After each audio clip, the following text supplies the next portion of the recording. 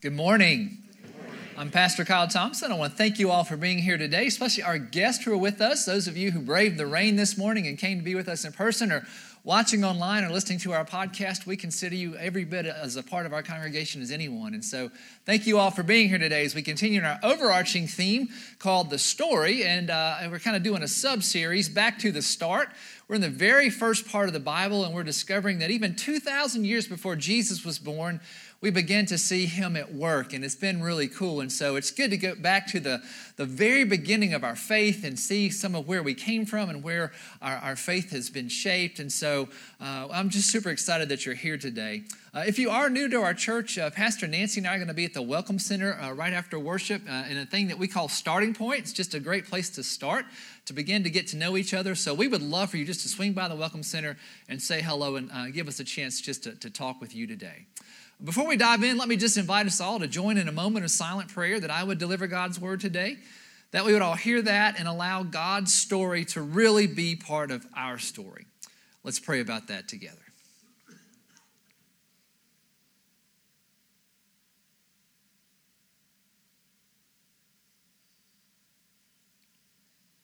In the name of the Father, and of the Son, and of the Holy Spirit. Amen. When I was single and in the dating scene, had a lot of fun doing all that, but it could also be very stressful because when you're dating, there are all these rules about dating, but they're not written down anywhere. And whenever you're dating someone new, those rules can change without your knowing about it. One of the rules of dating is act interested, but not too interested, which is kind of a hard thing to figure out. And I remember when I first started dating Laura, who is my wife now, we'd go out on a date and I'd wait a day or two to give her a call to show that I was interested, but not too interested.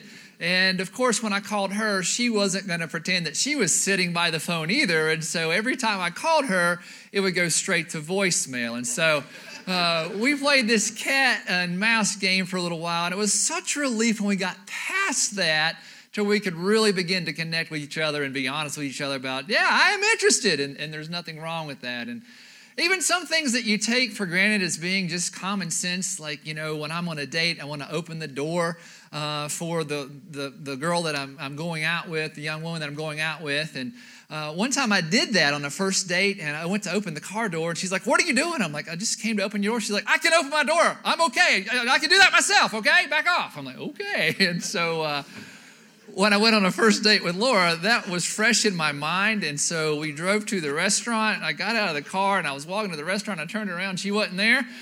And she was in the car. She was not going to get out until I opened the door for her. And so guys always fail on the side of chivalry. Because it's hard. It can be very challenging. These rules that are unwritten and always changing. And so it makes it interesting, to say the least. Well, today we're going to talk a lot about rules. It's rules that God gave the people of Israel to show how that they were supposed to act in relationship. And there was a lot of stuff packed into the reading. And just so from a high level, one of the basic things that we walk away from is that our sin, the wrong things that we do, needs to be atoned for. The word atonement means to cover over. If you break the word up, at one meant, right? So when we mess up, we need to be made at one with God again. Something needs to cover up the wrong stuff that we've done. And so there are a lot of rules about animal sacrifices, which seems just so archaic. But if you remember, one of the consequences of sin is death. And so something has to die to cover over our sin. And so 1,500 or so years before Jesus was born, God chose animal sacrifices, that humans could be forgiven if they sacrificed an animal, and the blood would cover over the guilt and the shame of the human beings. Now, of course, this foreshadows Jesus coming and dying on the cross, and his blood covers over our sin, and his sacrifice is the sacrifice to end all sacrifices. And so we don't have to do sacrifices anymore because Jesus' blood is what makes us clean. And so, but this is laying the groundwork for that. Another part of what we read was that God wanted to come and dwell among the people of Israel. And so God appeared in a pillar of fire. He appeared in a pillar of cloud. We saw it on the video just here.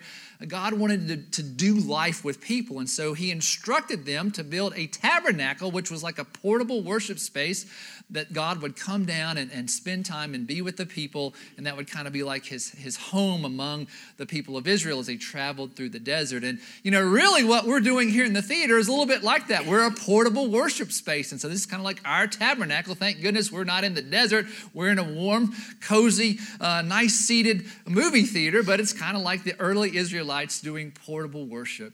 But the main thrust of our reading over this past week have been the laws that God gave to the people of Israel. He says, if I'm going to live with you and do life with you, we need to understand what the guidelines are, what the ground rules are. And so God very clearly gave them rules to follow. And so if you have your Bibles with you, I want to begin today in the book of Exodus. It's in the second book of the Bible. If you remember last week, Moses led the people of Israel out of slavery in Egypt. They exited, right? And so God delivered them from the Egyptians. They've been there over 400 years, and so they have escaped that. And so now we pick up the story in the book of Exodus chapter 34, verses 10 through 11a. Then the Lord said, I'm making a covenant with you, a binding agreement. Before all your people, I will do wonders never before done in any nation in all the world. The people you live among will see how awesome is the work that I, the Lord, will do for you. Obey what I command you today. And so if you remember over the past few weeks, we've talked about how God has established a covenant, first with a man named Abraham, then his son Isaac, then his son Jacob, and that's to make them into a great nation, to give them the land of Israel and to be a light to all the rest of the world about how people can connect to God. So today God takes the covenant to another level. He's renewing the covenant that was made with all these ancestors. He's saying it to Moses. He's saying it to the people of Israel, wanting to take them back to the land of Israel. And now God is adding to the covenant, right? If you're going to be my people, then people should recognize that. So I'm going to give you some rules. When you follow the rules, then people will know that you are my people and we can live in harmony together. And so God gives the people of Israel these rules, this covenant, right? So the sign of the covenant is the law. And they tell us a lot. The first four are about commandments about our relationship with God, right? Vertical. Don't worship any other gods. They're not any other gods. Worship me. Then the last 6 commands of the 10 commandments are how to treat each other, right? Don't kill each other, don't have adultery, don't steal, honor your parents, that sort of thing. So we're in relationship with God and we're in a relationship with each other. So we have the 10 commandments rather than the 15. But actually, there are more than 10. There are more than 15. There are actually 613 of these commands. And so I thought today I'd just read all of them to you. No, I'm just kidding. 613 commands, and 248 of them are positive. Do this, do this, do that. 365 of them are negative. Don't do this, right? So there's a don't do something for every day of the year. Isn't that great? So 613 commands, God says, I want you to follow these laws. If you follow these laws, people will know that you're my people, and we'll be in harmony together, and it's all going to be great. And so there's some really awesome laws in there. There's laws, again, how we relate to God, how we relate to each other. But there's some very weird laws that are in there, some very unusual laws. There's laws that says don't eat bugs unless their legs are jointed. So we can eat grasshoppers, just not any other kind of bugs. It says don't drink blood. That's a good rule, right? No vampires among the people of God. So that's kind of a good law. There's some laws that are really strange. It could probably make you blush. And I'll try to say a few of them in a delicate way. Let's say, men, that you were in a fist fight with another man, and your wife wanted to come and help you out, and she hit the other guy below the belt, if you know what I mean. If she did that, they would cut her hand off. Right? That is a law in the book of Deuteronomy.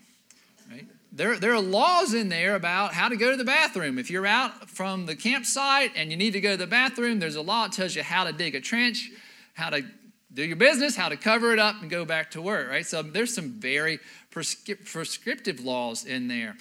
There's a law that says if you didn't honor the national holiday of Passover, right? If you didn't honor Passover, then you would be excommunicated. You'd be asked to leave the nation of Israel. It'd be like saying, well, I'm not going to celebrate the 4th of July.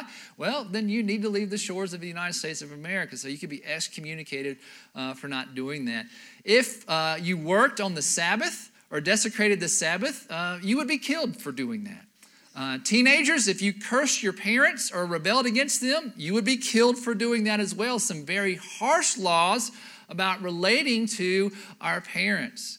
There were laws and rules about how you're not supposed to sow two different kinds of seeds in the same field, probably a practical law. There's also a law in the Old Testament in the Bible, the laws of Moses, one of the 613 commands. It says don't wear any clothing that weaves together two different types of material. Otherwise, you're going to be in trouble with God. There's a law that if you're walking on the road and you find a bird's nest, that you may eat the eggs, but you have to leave the mother alone. That's an actual law in the Bible, one of the 613 commands. You're supposed to sew 4 tassels onto your cloak that were blue colored. I think it's Duke blue, even though they lost to the Tar Heels. I see all the Tar Heels are here today. Y'all had a good week. And it also said that the reverse mohawk was the hairstyle of choice. You can see that on the screen here. Literally, it says that men are to wear the sides of their hair longer than the rest of their hair. So, interesting stuff, right? Why does God give these 613 commands? Some of them make sense and some of them are a little bit out there. Right? So why does God give us this variety of rules? And again, I think it's about relationship. We're supposed to understand how we're going to be in a relationship to God, how we're supposed to be in a relationship to each other. We also have to remember that the people of Israel have been slaves for somewhere around 400 years. And so they've been told their whole lives how to live and what to do and what not to do. And now they have this freedom. Maybe they're freaking out, not knowing what to do. So God is going to give them prescriptions so that there's no question. This is what you need to be doing. As opposed to dating in the 21st century, you have no idea what you're doing. God says, I want you to know what you're doing. I think also the purpose of some of these laws, and some of them just seem so archaic and make no sense, probably not even to the people of the day, is it says to the people of Israel, it says to the people around them that they're different, that they're set apart. Like, why are you doing that? That makes no sense. Why are you doing that? Because my God, the one God, says this is what I'm supposed to do. If I belong to God, this is what I do. And so it sets the people of Israel apart. They are different from the people around them in the culture that they live in, right? So it helps them understand how to be in relationship with God, how to be in relationship with each other. It gives them a clear message of what they're supposed to be doing, and it sets them apart. It makes them different from the people around them.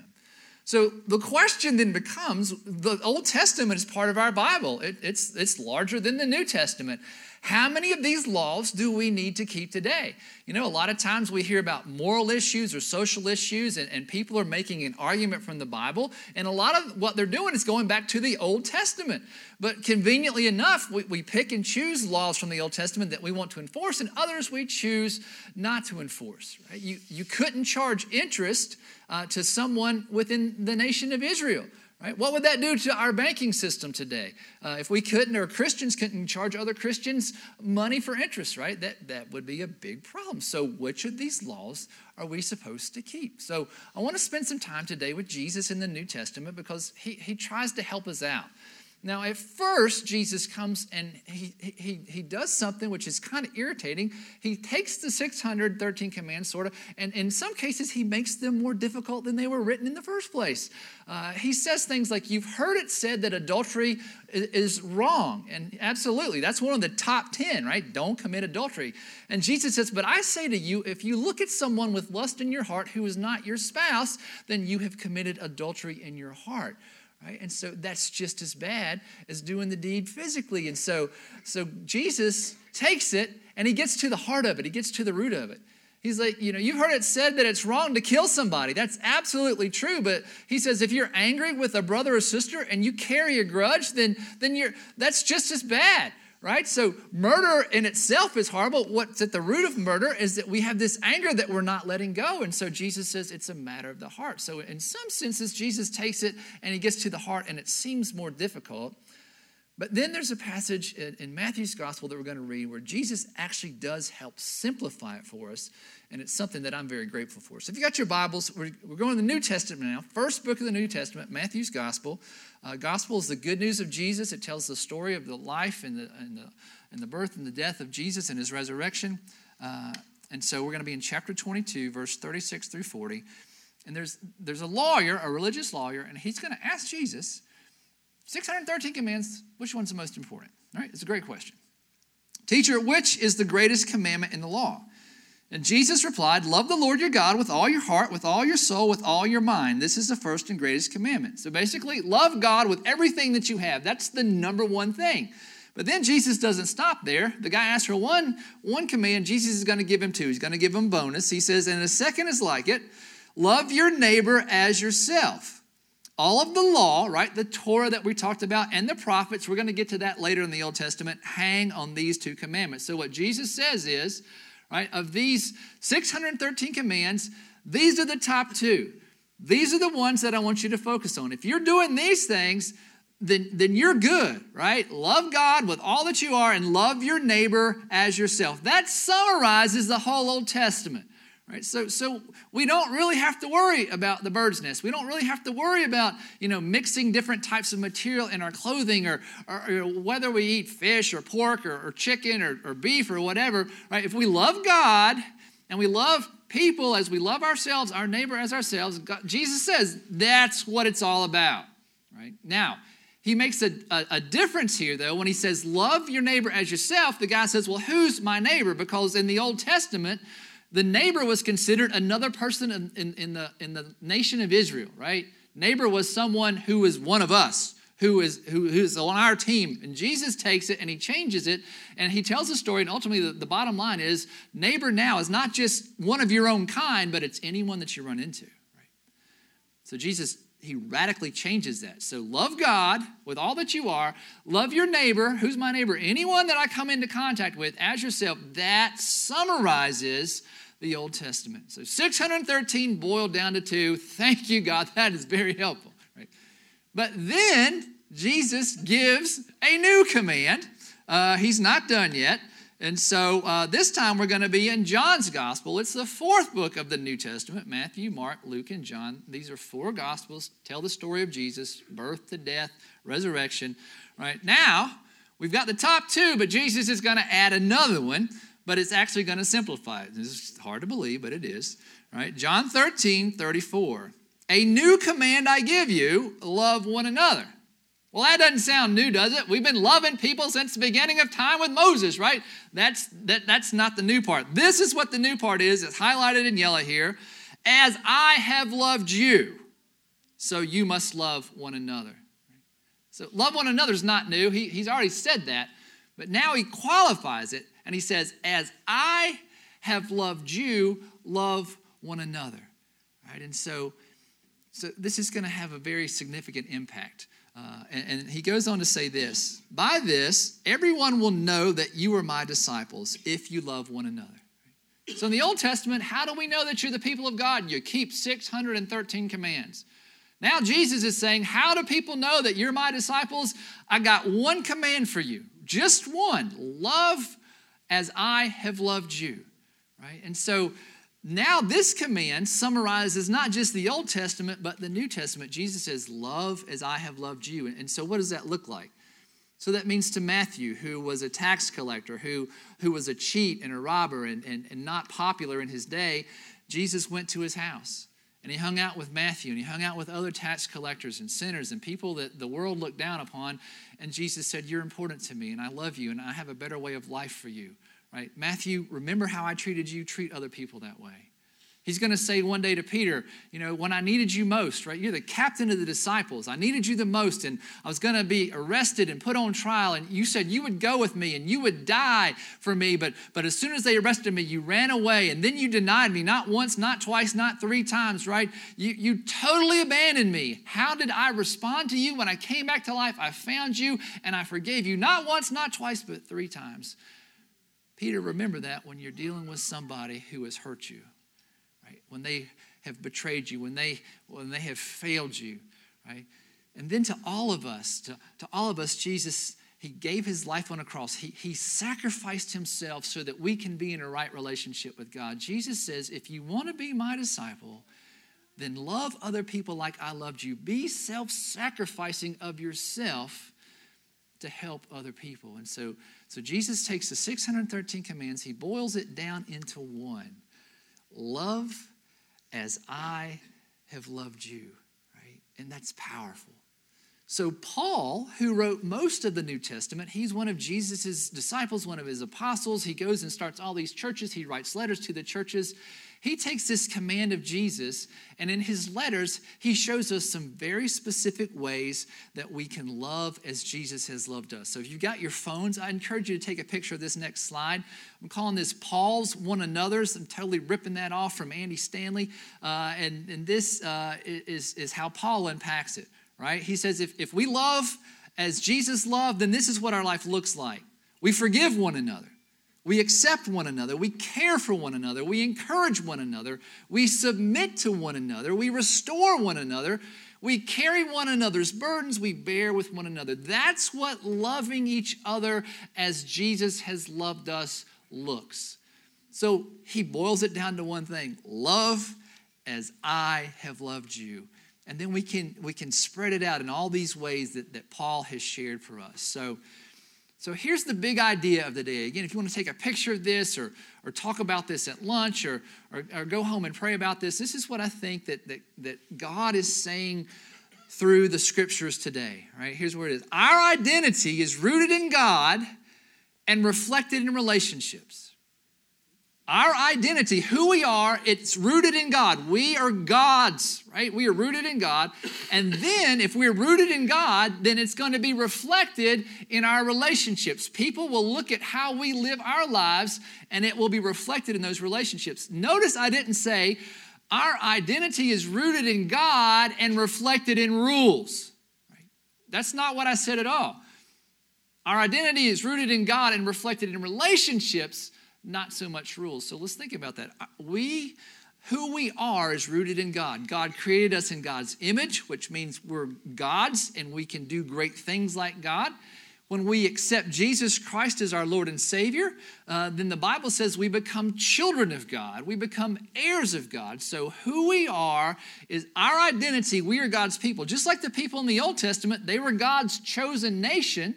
Right? And it was a relationship, but it was reflected in 613 rules, right?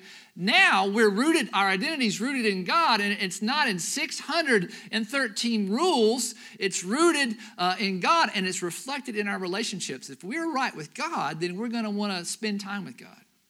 And we're going to want to talk to God, and we're going to want to worship God. We're going to want to serve God. We're going to want to treat the people in our lives as Jesus treated us, and we want to forgive them and bear one another's burdens and be there for each other, all those one another's. And so a take-home application, some homework, if you will, today would be to ask yourself, how do my everyday relationships reflect my identity in Christ? The way that I treat my colleagues at work, the way that I treat the people at the restaurant, the way that I treat my family, the way that I treat my neighbors, do my relationships reflect that I am rooted in my identity in Christ, right? And talk about this with somebody that you love and trust who's a Christian, right? You know, the painful part for me sometimes is that the closer I am to somebody, oftentimes my reflection of that relationship can seem further from God than a stranger. I can be nice to a stranger. It's easy, right? You see them once, you can smile and be godly, but when you live with somebody every day of your life, right, that's sometimes where that relationship fails to reflect God, because we just bring our junk home and we don't deal with that. So how, brothers and sisters, do your relationships reflect your identity in Christ? I think that's an important question. There's a story of a little girl who got in trouble and she was made to go to time out. And she was made to sit down in time out, and that was just really giving her some issues. And so she put her hands on her hips and she says, I might be sitting down in person on the outside, but on the inside, I'm standing up, right? I may be sitting down on the outside, but on the inside, I'm standing up, right? So here's the false dichotomy, right? If we can follow all the rules in the Bible. We can follow all 613. We can follow the top 2. We can follow the top 1. If our heart's not in it, that doesn't reflect the true identity that's in Jesus Christ. Does that make sense? So if our hearts aren't right, it doesn't matter what we do, because we can't earn our way into heaven. We can never be good enough to earn our way to God, earn our way into heaven, right? Our hearts have to be right. We have to have truly surrendered and invited Jesus Christ to be our Lord and Savior. There's another part of this, though. I was reading some research on like the Billy Graham crusades, all the people that have been saved and come to know Jesus in these crusades. And the Billy Graham Evangelistic Association, they estimate somewhere between 70-80% of the people who come down during the altar call really give their lives to Jesus and they remain Christians for the rest of their lives. Now, Billy Graham himself, on an interview with PBS, one time said that he believes personally that about it's 25% who came down at the altar call, gave their life to Jesus. 25% or so stayed with Christ, and that was a Christian life for the rest of their lives. That's a big disparity. I read an article that has nothing to do with Billy Graham or his association, and it estimates that only 6% of people who give their lives to Jesus at a Bible crusade actually remain Christians and give their lives to God, right? I don't know how they figure this out, how they measure it, but somewhere between 94% or 75% or 20% of people who give their life to Jesus at a Billy Graham or a Bible crusade, they don't stay Christian, right? So does that mean that they were never transformed to begin with in the first place, or that they fell off somewhere along the way, right? So what am I saying? What I'm saying is that we come to salvation because of what Jesus did on the cross and our inviting Jesus to be our Lord and Savior, right? Faith is primary, right? We believe in Jesus. We invite him into our heart. But if we don't act like Jesus is inside of us, if our relationships don't reflect our identity in Christ, if our actions, which can't save us, but if our actions in the way that we treat other people do not reflect Jesus, then our faith is dead because our actions don't recognize. Does that make sense? So what I'm saying is our faith and our actions are both very important. Faith is primary, but our actions show that. Our identity is rooted in our relationship with Jesus, and it's reflected in our relationships with people. Right? So, brothers and sisters, ask yourselves a question. Go home, write it down. How do my current relationships reflect my identity in Christ? Now, if you're here last week, you heard me share some anxiety about how our identity as a Christian church and the city of Charlotte being a Christian place doesn't necessarily reflect upon all of the people living in Charlotte. We kind of talked about how there's a disconnect. On the one hand, there's over 900, almost 1,000 churches in Charlotte. Half of Charlotte say that they go to church every week. Whether they're lying or not, we don't know, but that's a lot higher than the national average. We're the sixth most Bible-minded city in all of the United States of America. We're the third most strongest financial hub in all the United States of America. So a lot of things going on, but then we talked about how there's a big disconnect. 20% of children in our city are living in poverty. 1 out of 2 schools in our city, in our county, are segregated by race. 1 out of 3 of our schools are segregated by poverty. We're number 1 in the state and number 10 in the nation in human trafficking. Of the top 50 largest cities in all of America, we're number 50. We're dead last in social mobility, which means if you're born poor, you're going to stay poor in Charlotte. And so how can, on the one hand, our identity as a city, we're rooted in the Bible and we're rooted in Christ, and yet the reflections of our relationships, there are a lot of people in Charlotte and in Mecklenburg County who are hurting. And so there's a big disparity. That might be why the other 50% are not in church. This is a church city. This is a Bible-believing city, but how can a Bible-believing church city have so many people in pain and suffering and all these sorts of things? And that's a good question. And that's what it left us to wrestle with last week. And this got stirred up in me in a thing called Movement Day Charlotte, and they released this thing called the 2018 State of the City Report. And so as a second take home, right? First take home is let's look at our own reflection, our own relationships. Second take home, I invite you to go to our website, southparkchurch.com, and we've got right on the front page, right, this State of the Church address, right? It's a booklet in PDF form. I invite you to download it and read it.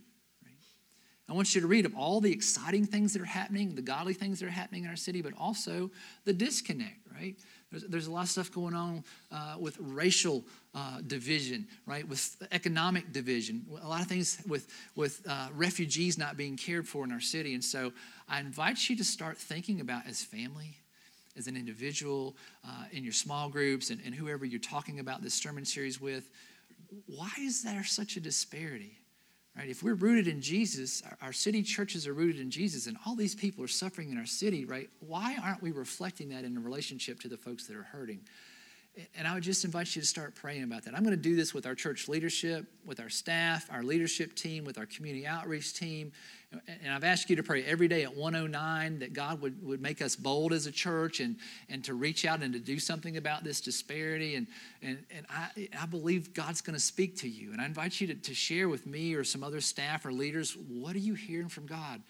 Where could God be calling us to focus this year and the next couple of years about, hey, I really need you to be doing this, because we're doing some good things, right? Christmas Eve offering is incredible. We're at Pinewood Elementary helping at-risk children. We're doing stuff with refugees in Charlotte. But what is it that God's stirring up inside of us to take to the next level, right? On a corporate church level, right? Together, right? If our church, our city is rooted in the Bible and rooted in Jesus, and why are these people hurting? And how can we do something about that? So to do some personal reflection and to do some reflection about how our church can help our city, because I think it's very, very important. So my son Luke, he's 10 years old. He's my oldest boy. Nathan's getting ready to turn 6. They both love video games. And Laura and I are very strict on how much time they get. She more so than me, because I like video games too. And so often I'm the third child. Y'all need to pray for her for a lot of reasons. But also we restrict which video games they can play. So Luke's 10, and he's like tween, and he's like 13, 18 already. Just, you know how it goes. They just age way faster than they should. And so he's upset with me that there's certain games that I won't let him play, like Call of Duty, Assassin's Creed, Grand Theft Auto, right? These are very violent games. They're very sexualized games. And he says, but Dad, people in my classroom get to play these. Well, son, I'm sorry, right? I'm not their parents. I can't speak for them. But I don't think that's healthy for us to be doing that. He's like, Dad, the kids at church do that, right? And I'm thinking, y'all aren't helping me out there now, parents. Come on, right? They're mature games. There's blood and there's gore and there's violence and there's sex and there's theft and all this stuff going on. And I said, Luke, that's inappropriate. And I love you, and I know it doesn't make sense. Your friends are doing it. I know it looks cool, but I love you, and I don't think that's the right thing to do right now. So we're not going to have that in our house, right? And so on one level, he's like the girl who's in timeout, right? I can't play this video game on the outside, but on the inside, I'm wanting to do that, Dad, right? He's wanting to rebel. He's wanting to find a way to figure out to either wear me down or get to somebody's house where they have the videos and play that. Right? And so my hope is that somewhere deep down in Luke and his tug of war, spiritual, do the right thing, do the wrong thing, right? That he is somewhere saying, you know what? My dad loves me. My dad has my back, and he's asked me to do something that makes no sense whatsoever. It's like the bird's nest to him, right? No sense whatsoever.